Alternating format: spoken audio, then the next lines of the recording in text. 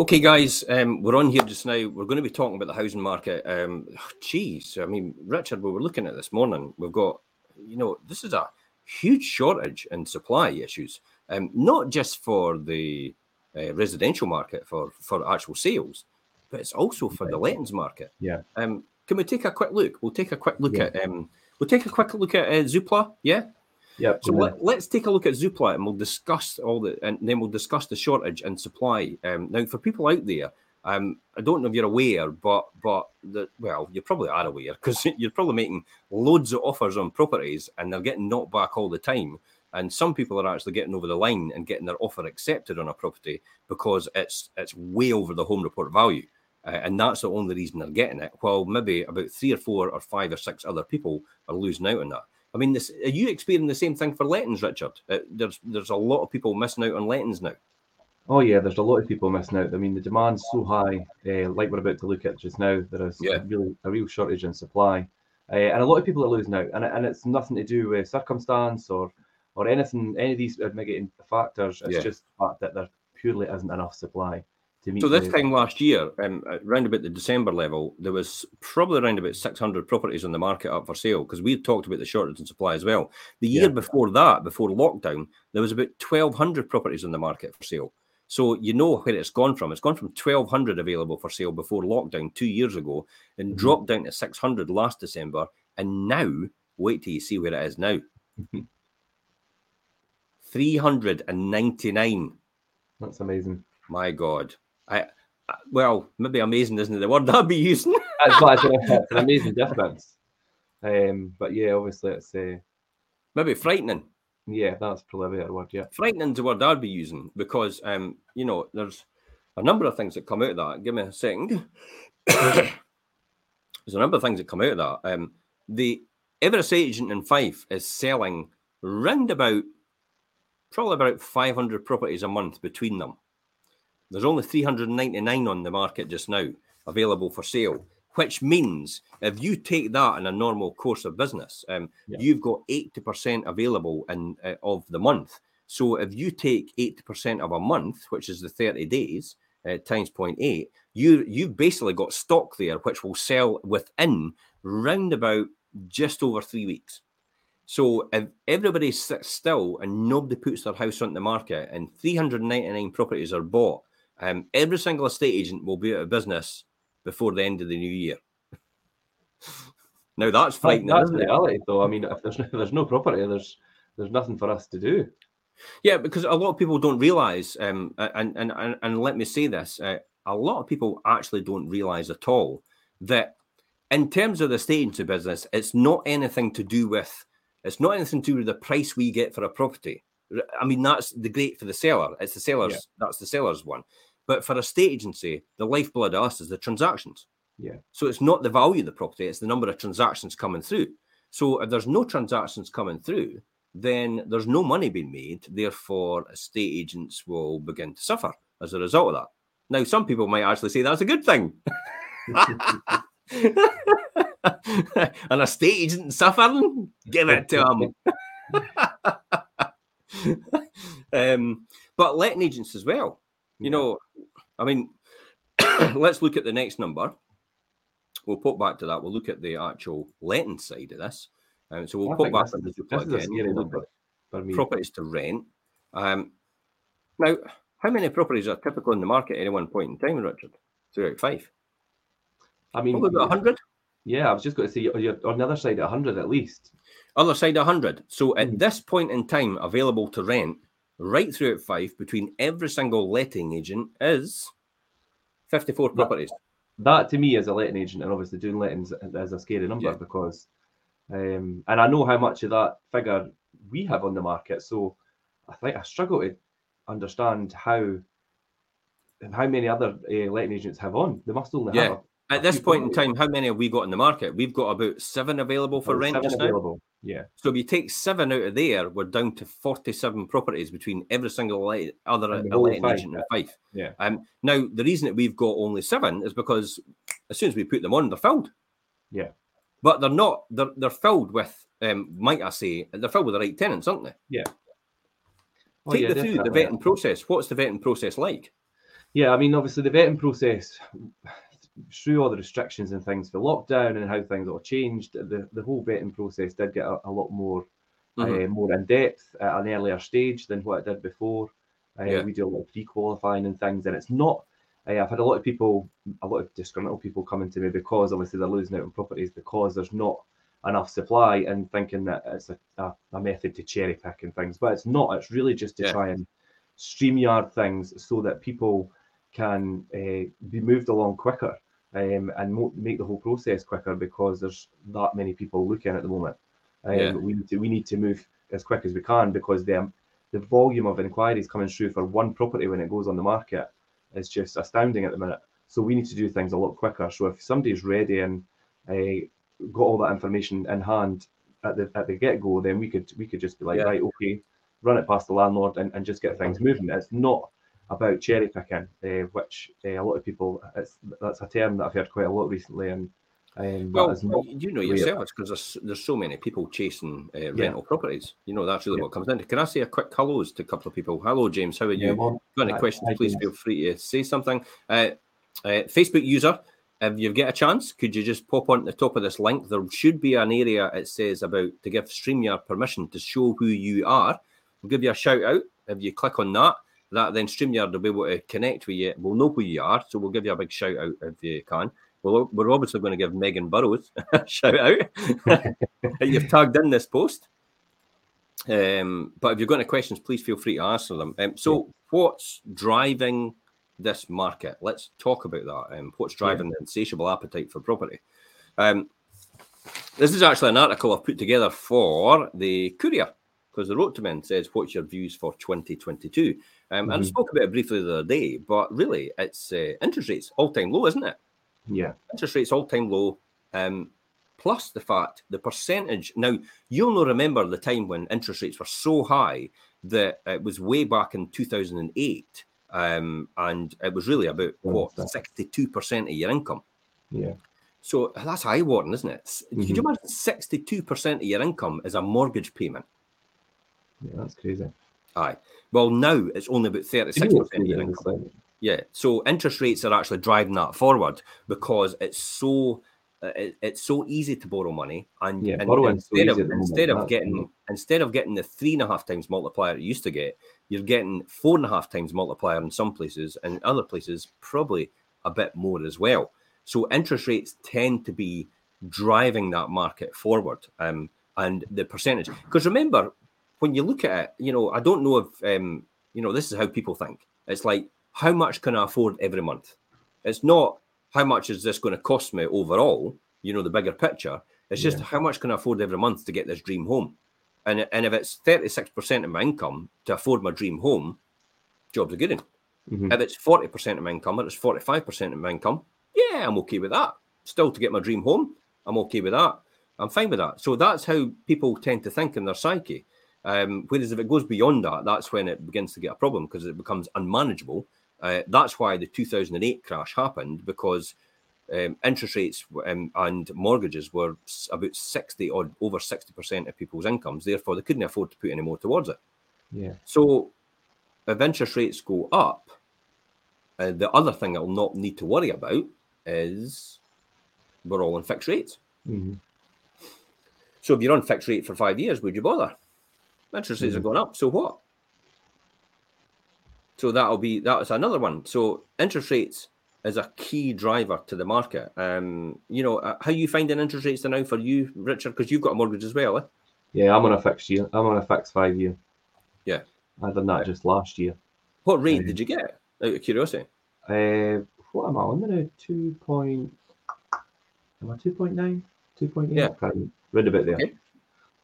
But that's good to give you certainty, isn't it? Yeah. And then for me, I think everybody will be surprised about this. Yes, I do have a mortgage. I'll tell you why I've got a mortgage in a minute.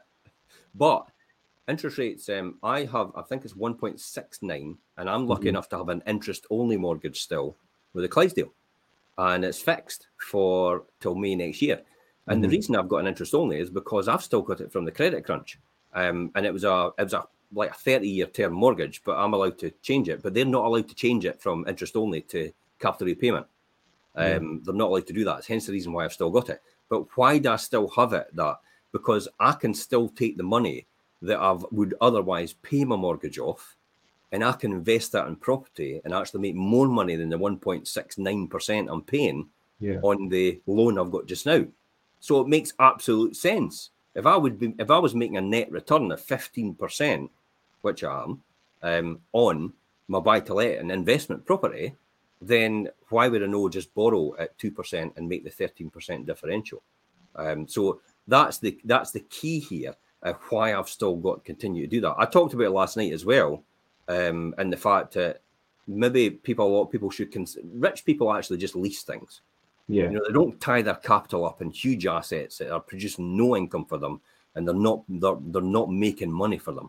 So that's where a lot of people tend to lease. Hence the reason why I don't actually own a car.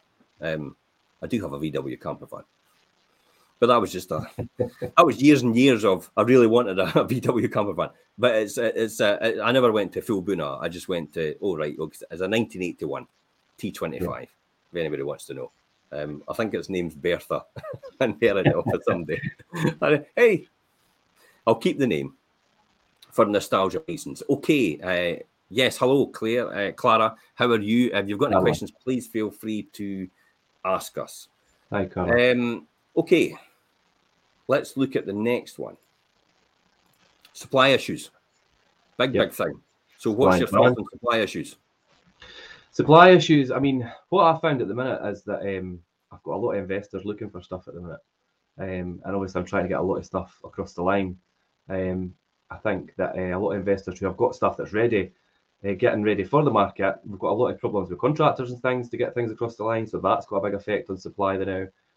From my perspective and how I'm dealing with investors and things just now, I feel that that's a big issue. I've got a lot of stuff that's in the pipeline that's been held back by works and things as well. So I think that's a big thing at the minute.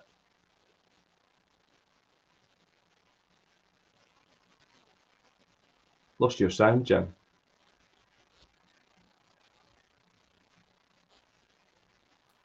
Aye. I was on mute there, wasn't I?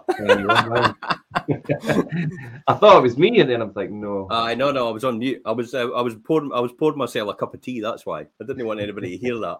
So here's James's question: what are your thoughts on the Bank of England wanting the relaxation of the rules? We've been here before, absolutely, James. We've been here before. That's fine. And water will find the easiest way to escape. That's the classic. So if you allow the Bank of England to relax the rules, then they'll do it. Because they're wanting more money supply in the system. They're wanting more people to borrow money, therefore to grow the economy over time. That's the whole point of it.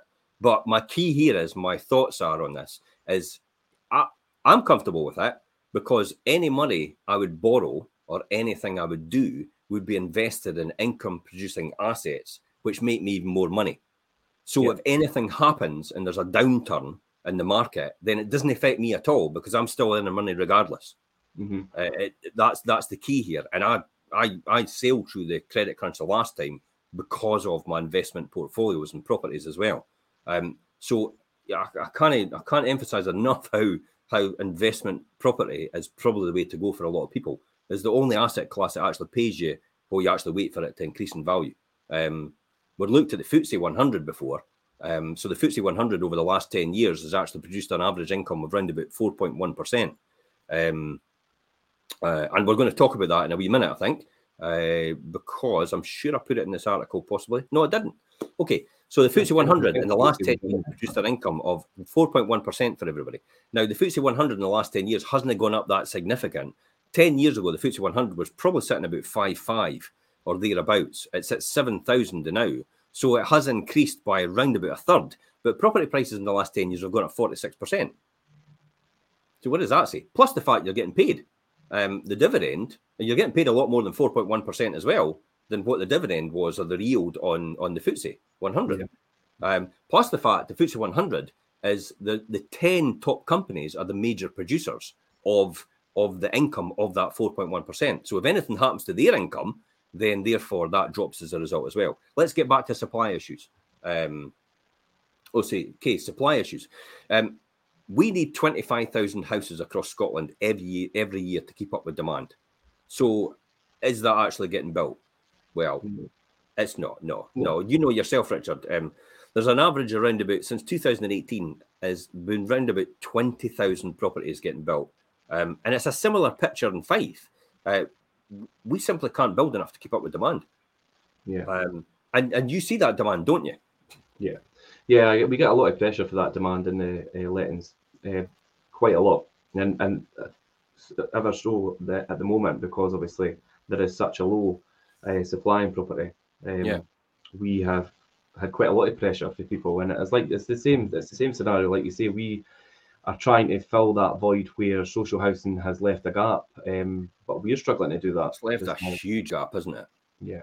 I had showed that graph the other day about how social housing had declined on Facebook, and how it just basically, when the Thatcher era came in, the building of social housing stopped completely, and the sell-off happened, and we are actually paying the price of the ramifications of that decision at that time. It was a great decision to put empowerment back into people's hands, but the failure to continue to build council housing was the problem here. Yeah. I mean, obviously they put that in place, and like you say, that's good. Like obviously the empowerment thing and that, but they didn't think ahead, and they should have really had contingency plans to keep building other properties to then obviously counteract that, but they didn't, and then that's what obviously caused issues. Yeah, because we're a shortfall now. If it's an average of 20,000 a year we're building, we're a shortfall of 5,000, and that's not taking into account all the shortfall from before. Because of the last 10 years, and I'm going to be nice here and say the last 10 years there's been a shortfall of 5,000 every single year. Some of the years have actually only been 15,000 houses built. So there's been a shortfall of 10,000. So just say 5,000 every year for the last 10 years. There's a 50,000 shortfall. Now, the Scottish Government actually says, we're going to commit to building 100,000 affordable homes over the next 10 years. But 5,000 each year has gone immediately because the last 10 years we've actually less than 5,000. So you're only building an extra 50,000 in real terms. But then when you think about it, if we're only building 20,000 and we're doing that every single year, then we're still 5,000 behind what we had in the first place. So we're only getting back to spinning wheels. Yeah, and still playing catch up. Yeah. So and it'll continue to be like that. Next issue, migration. Big thing, eh? Mm-hmm. Why do we need migration? Skills. Yeah. Really, that's what it comes down to. The doctors, the nurses, we all know there's lack of supply. I can't even get an appointment from a dentist. Yeah, I was just going to say dentist. That was what you took the words out of my mouth, dentist. So they're having to bus in skill from abroad and other countries and migration. And net migration just now is running at roundabout in Scotland. It's running at 20,000 a year. And it has been for the last 10 years. So net migration in Scotland is 20,000 a year for the last 10 years. So that's 200,000 extra people on the Scottish population for homes that we need 25,000 a year to build, and we're only building 20. So we've got a lack of supply. We've got an increase in demand. Most people are you getting most people actually just wanting a house on their own? What's the average sort of unit, the average family unit? Typically, it's 2 and 3 bedroom houses that people are looking for at the minute. But the makeup of the family unit, is it actually just a professional couple? Is it? Is it two children, or is it? What's the ballpark? The main thing. What's the main driver and the main family unit you're getting? Yeah, I mean, you're probably looking at couples and then obviously 1 or 2 children. That's probably the most common family units you're looking at. I mean, we do have obviously bigger family units and then obviously people on their own. But typically, couples who have just obviously young families or obviously with a couple of kids. Yeah. And that's where the 2 and 3 bedroom house comes into play, because that's the perfect kind of accommodation for them. Yeah, and that's a popular choice for a growing population. But we have it's just like what James did actually say it. Well, we've got a declining population in Scotland, so we do need migration as a result of that. And we have also a declining skills in Scotland, and that's why we need the migration for skills as well. And like it or lump it, we need it because we need people to do that service. Plus the fact that they contribute to the economy and they pay their taxes, and that keeps everybody going. It provides and feeds into the national health system. and the national insurance system, which actually provides all the money and the expenditure to actually keep everything going in order to look after the elderly. Yeah. Okay, so net migration. So how we're going to keep up with building for what we have in the first place. This was actually a good one, and James actually, that's thank goodness you actually said that, James, because it's true. And I was looking for that statistic. The average family unit is now 1.8 compared with the 2.4 in the 90s. Yeah. Now, what that doesn't sound a lot, but when you take into account, when you think about this, let's look at this. So 170,000 households in Fife. I'm not sure where I'm going with this, but bear with me. So 170,000 households in Fife, and you had 2.4. 2.4 gives about 408,000 people in Fife. If you multiply by 2.4, and that was in the 90s. But if you now take 170,000 households in Fife and multiply that by 1.8, that can only accommodate for 300,000 people now. So when you think about it, if we've got 400,000 people in Fife and we've got 300,000 people we can only accommodate now because only 1.8 people are actually per unit now, we're actually 25% more demand than we did for property in the 90s as of now in Fife. And that's just in Fife. So you can extrapolate that, because really that's right across the board in Scotland. So you can extrapolate that and say we have actually got an excess of 25% demand in terms of what we're doing. So migration will push that up as well as the skilled workforce start migrating towards here. Probably the next one I would talk about, inflation. Ask me why inflation would affect us, Richard. Why would inflation affect us? I thought you were going to say, why would inflation affect us, Richard?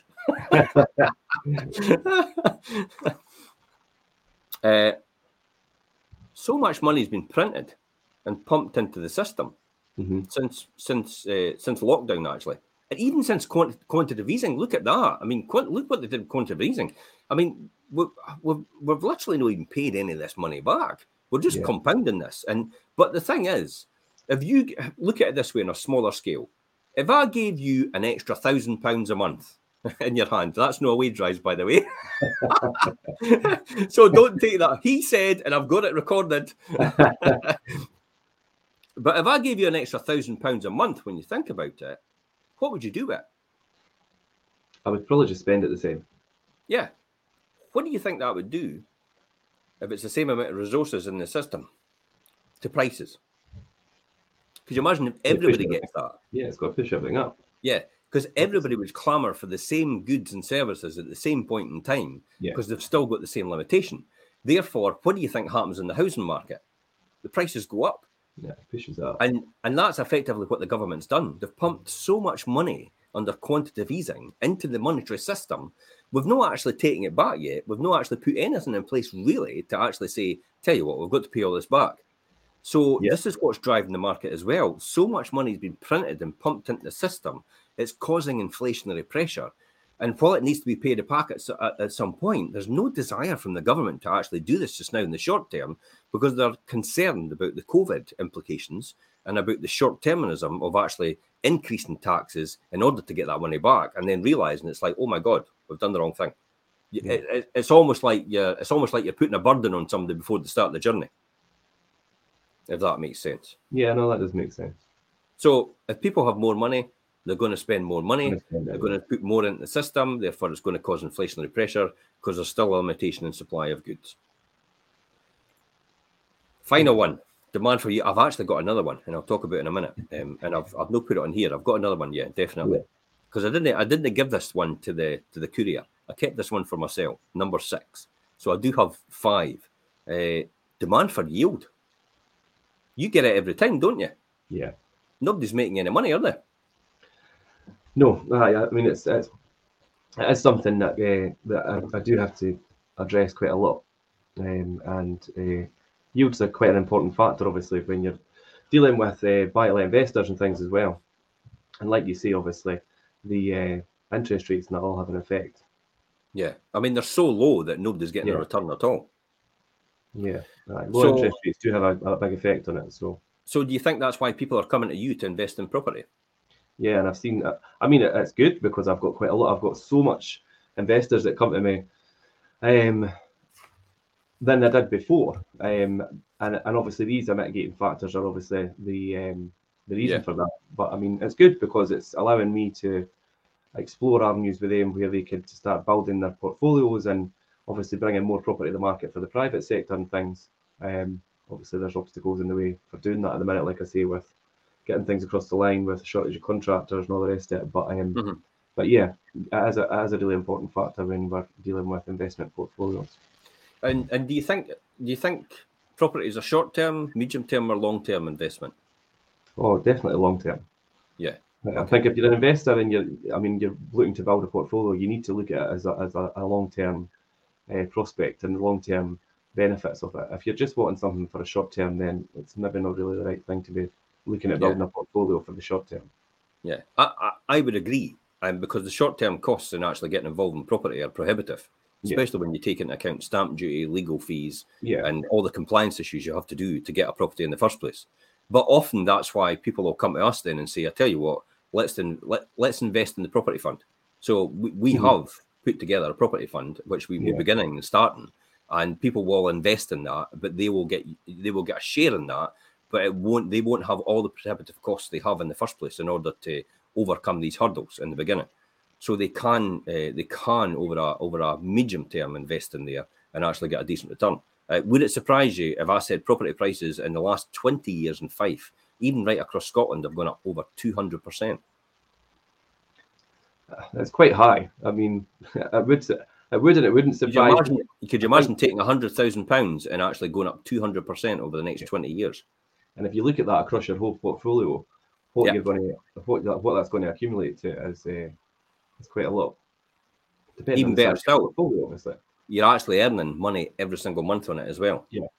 So that's not even taking into account the over 200% that you actually increase every single month on that money. You're making money while it actually goes up in value. Yeah. I don't know any other asset class that actually can produce that. We talked about the FTSE and what they achieve, but I don't think the FTSE is anywhere near after looking at the historical way it works and actually the returns they've been getting. So I can't see any other asset class that could actually produce that. No, and I think a lot of savvy people who are now just taking to investment and things are aware of that, and obviously they're starting to look at building buy-to-let portfolios because of that reason. Obviously, it's better than money in the bank. It is really. I mean, it has always been as a safe haven over the long term. And the reason for that is because you can see right there, history has told us that property prices have always gone up over the years. I actually did a comparison recently, and I think it was 221%. And then what I'd done is I'd looked at what the inflation had gone up as well. So inflation actually went up about 177%. So overall, the net effect was actually you'd increased your wealth by about 50% over that time. That was in real terms, without taking that into account. So in order to provide a hedge against your investments and your wealth, then it's a good hedge. I mean, a lot of people choose gold, they choose silver, some choose cryptocurrency. I think that's utter madness, to be honest. That's gambling. But none of them actually pay you while you're waiting for it to go up in value, do they? No. So I don't think there's any other asset class. Why would we invest in property? Let's be honest. So why is right now the time to invest in property? Well, it's because there's a growing population in need of housing, and successive governments really can't keep up with this. We've just actually demonstrated it right there. Rents are high, and interest rates are currently low. Rents will continue to be high. There's a fear about the rent controls. So I think people what's your thoughts on that about the rent controls? Yeah, people do fear about obviously rent caps and rent control and things as well. But I mean, if you look at the local housing allowance rates at the minute, I mean, they're actually quite good. They're quite in line with what you should be achieving. And they're actually quite. I think they're actually quite high for what you should achieve for properties at the moment. So even if they bring in rent control, rent caps, they're not going to come below this level. So what are you getting what we're getting in Fife for just under the assessors? So this is what the rent assessor does. So a rent assessor goes out and he looks at the whole market and he decides the average point, the midpoint it's called, of a rent. And that is the rent is determination by the government to give people on universal credit. So for a one bedroom, where is it just now, roundabout?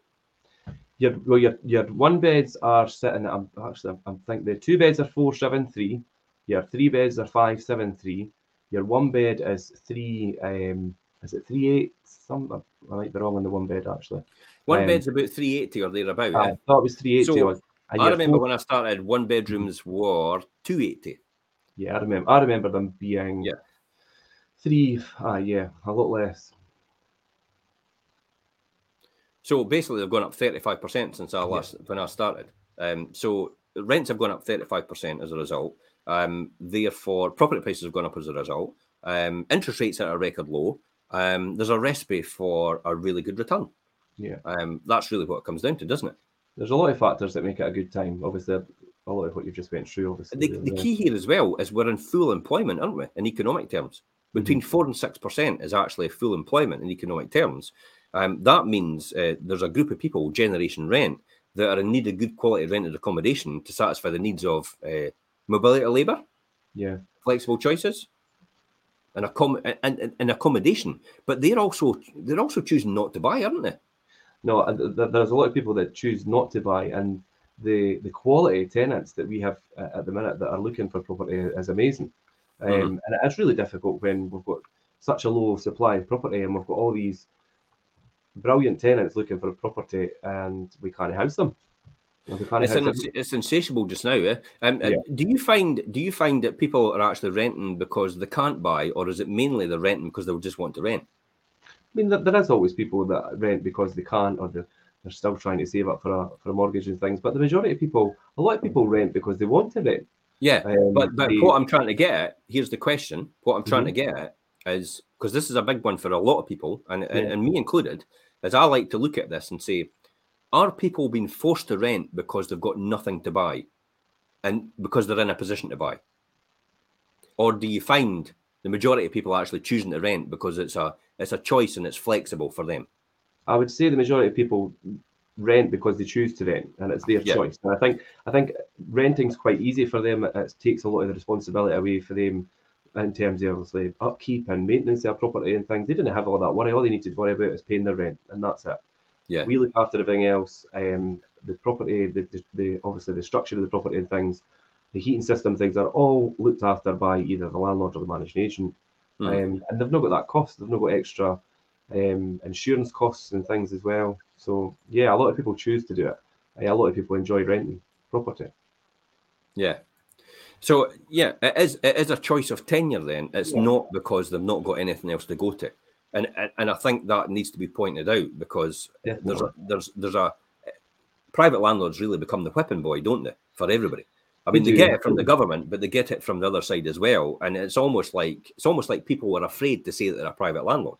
Oh, definitely. I mean, I've heard that a lot recently and over the years. And people that are private landlords and things are like, God, I don't want people to know I'm a landlord because you get castigated for it. And I'm thinking you shouldn't be, because I mean, there's so many landlords out there. The majority of landlords out there that should be proud of what they do and how they do it, and following things by obviously the rule book and following legislation and making sure they've got the property compliant and all nice for tenants moving in, and they should be proud of that, and they should shout the rooftops that they do that to such quite a high standard. But because there's this stigma around private landlords, they feel a wee bit fearful of being upfront about the fact that they are a landlord, and I don't think that's right.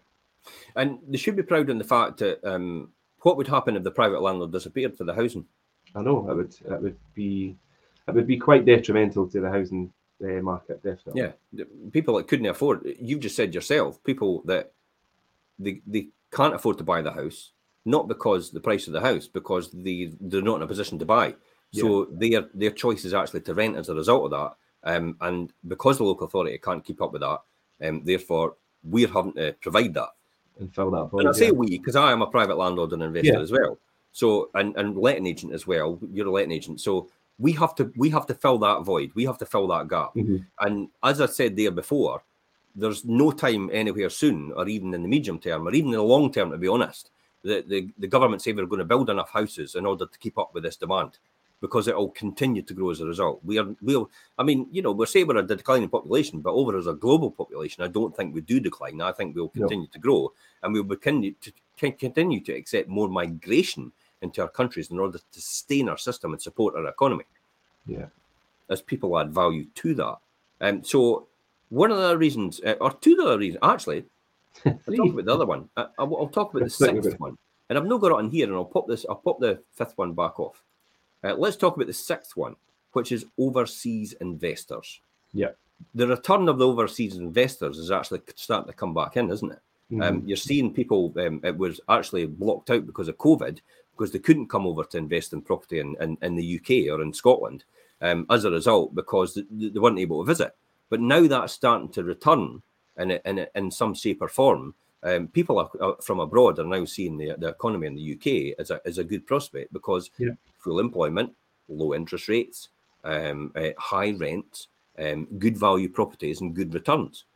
So that's why a lot of overseas investors are now looking at the UK. I had a guy in Israel actually talk to me the other day about it and says, should I be looking at Fife? And I went, you're damn right. It's a really good return. It's a really good return. A few overseas landlords coming through and investors and things touching base and just obviously having discussions about obviously the market here. And like you say, employment levels are great. And obviously rental prices are on the rise and things as well. Well, the multiplier as well, when you look at the multiplier, you're saying rentals on the rise. Look at the multiplier, right? The multiplier I'm talking about is property prices in comparison, the average price. And you can go, for anybody out there, then go look at themselves on Google. So find out what the average salary is, in Fife, and then also in Scotland. And then find out what the average salary is, average property price is in Fife, and also in Scotland and in the UK as well. And when you compare it, the average salary in the UK compared to the average property price is round about 10 times. So it takes 10 times your salary to buy a property. In Fife, it's only round about 6 or 6.5. There's a huge leeway for property prices to go up to even catch up with the UK average. In terms of where it is. Yeah, we're way below average. So what I'm saying is there's a realignment in property values which will happen over the next probably 10 to 20 years. In terms of where it is. And it's like James says that there as well. I mean, he loves Fife because it's a low entry point. Yeah. And I mean a low entry point in terms of the value of the property compared to the return you can get. And I mean, they're still good quality properties, although they're at that lower value. Well, look at the ones I'm picking up there now in Glenrothes. Yeah. Picking up in Glenrothes at 90,000, 80,000 for a house. And it's they're like, brilliant. They're brilliant. You were buying houses in Glenrothes. I was buying houses in Glenrothes at 80,000 at the credit crunch. Yeah. And they're still that price to now. So where do you think they're going to go in the next 2 or 3 years? They're going to still continue to go up. Where do you think prices are going to go once the train station arrives and leaving in 2023 to 24? Well, definitely going to go up. Yeah, because your mobility of labour is now, it's easier access for people actually to stay in the Levenmouth area, which has got access to the Fife Coastal Path, to all these amenities. You're just along the road to the East Neuk, you're over to St Andrews, rather than actually stay in Edinburgh. And I tell you what, I'll just commute to Edinburgh every other week because I don't need to go in the office anymore because I can work remotely from home now. Just exactly what we're doing now. Yeah. Classic example. So that's why property investment is probably the best asset class to now. And as James says, you get more bang for your buck. That's really what it comes down to. Definitely. So 2 other reasons I want to finish off just to say this, why we would want it. The compounding effect of investing in property just now will see huge gains in property prices over the next 10 to 20 years and beyond, at the same time as you've built an investment vehicle that literally pays you to wait every single month with the cash it generates, while the capital value still continues to increase. The final one I always say here, and you've heard me say this before, you and your children and your grandchildren will basically work until you die. That's the reality of the situation. We can't get away from that. We've been told here that pensions will not exist in years to come. The government won't provide anything. Hence the reason why they've forced everybody in a situation to invest in company pensions and made it mandatory. They are absolutely terrified in the next 30 to 40 years where the pension crisis is going to lead them, because it is a crisis and it's still going on, but they hide it well. Yeah, that's why you see everything else appearing in the news when it's time to discuss pensions. Everything else appears in the news, and they just quick shove it aside. Literally, you work until you die. So there'll be no pensions in years to come. And if you think mandatory company pensions is going to sort you, they're not. And the reasons why? Well, everyone else, just as we've discussed there, is going to have the same amount of income when they retire, and it's all going to get pumped into the system at the same time. So what do you think that's going to do to inflation and prices? It's all going to go up as a result. Yeah. So literally, it'll raise prices for the generations to come and afford what everyone else can as well. And when you look at it, where you're going to be at that time when you retire, with the prices going up and your pension at that value as well, you're literally where you are now. Yeah. It's just going to be the same thing because you're not doing anything different than what everybody else is doing. Who's it once said, I think it's John Paul Getty, observe the masses and do the exact opposite. And that's the only way you'll be rich and wealthy today. Yeah. That's what you need to do. You need to observe the masses and do the exact opposite. So if the masses are investing in company pensions, now I wouldn't say for 1 minute, do not invest in your company pension. I'm a great believer. I think you have to do that, yeah. But yep. I think in addition, I'm a great believer in investing in company pensions if you're getting the benefit of the companies adding at the same time as you getting the actual income tax back on it as well, especially if you're a higher rate payer, because you're getting a bigger rebate on terms of your return. And you can then reinvest that in other things. So the key here is it's about making your money work for you. That's the point of this. That's the point of this whole thing to get to this culmination. This is all about making your money work for you and actually not letting it sit in the bank. Cash is, I've heard, one of the most successful guys in the world is a billionaire in property. Cash is trash. That's really what it comes down to. The cash you've got in your pocket is doing nothing sitting in your pocket. It is literally, you can rip it up and chuck it away. All it does is a promissory note to say that we'll give you a pound value in exchange for goods for this £1 or £5 that you give us. But sitting in your hand right now, it's absolutely worthless because it's deflating in value. It's actually eroding in value because inflation's sitting at 4.6%. So if you had your £5 in your hand or your £10 in your hand, make it easy, call it £10, and it was sitting at 4.6% inflation or 5% inflation, make it easy again. See where I'm going with this? Literally next year, your £10 will be worth £9.50 because it immediately erodes by 5% because inflation's at 5%. You'll be able to buy £9.50 worth of goods next year with the same value, the £10 that you've got now. That's what happens. So the key here is to hedge against inflation, and it is actually investing in an asset class that will do that. Now, as I said, that can be gold, that could be silver. Crypto's not an option, but people will say that on here. I know that'll come later on. Bit screw loose if you say crypto, to be honest. That's me obliterated all the crypto people. Yep. But I've got to say, if anybody's got crypto in the state going in, it's like unfriend, or you're not getting to connect. I'm not a believer in crypto at all. It's maybe a pie in the sky out there, but it's too volatile for anybody to invest in. I'm a belts and braces. I understand the market in terms of property investment, and property investment is where the biggest asset return is right now at this point in time. And it will be in the next 10 to 20 years and 30 years and 40 years and 50 years and 60 years and 70 years.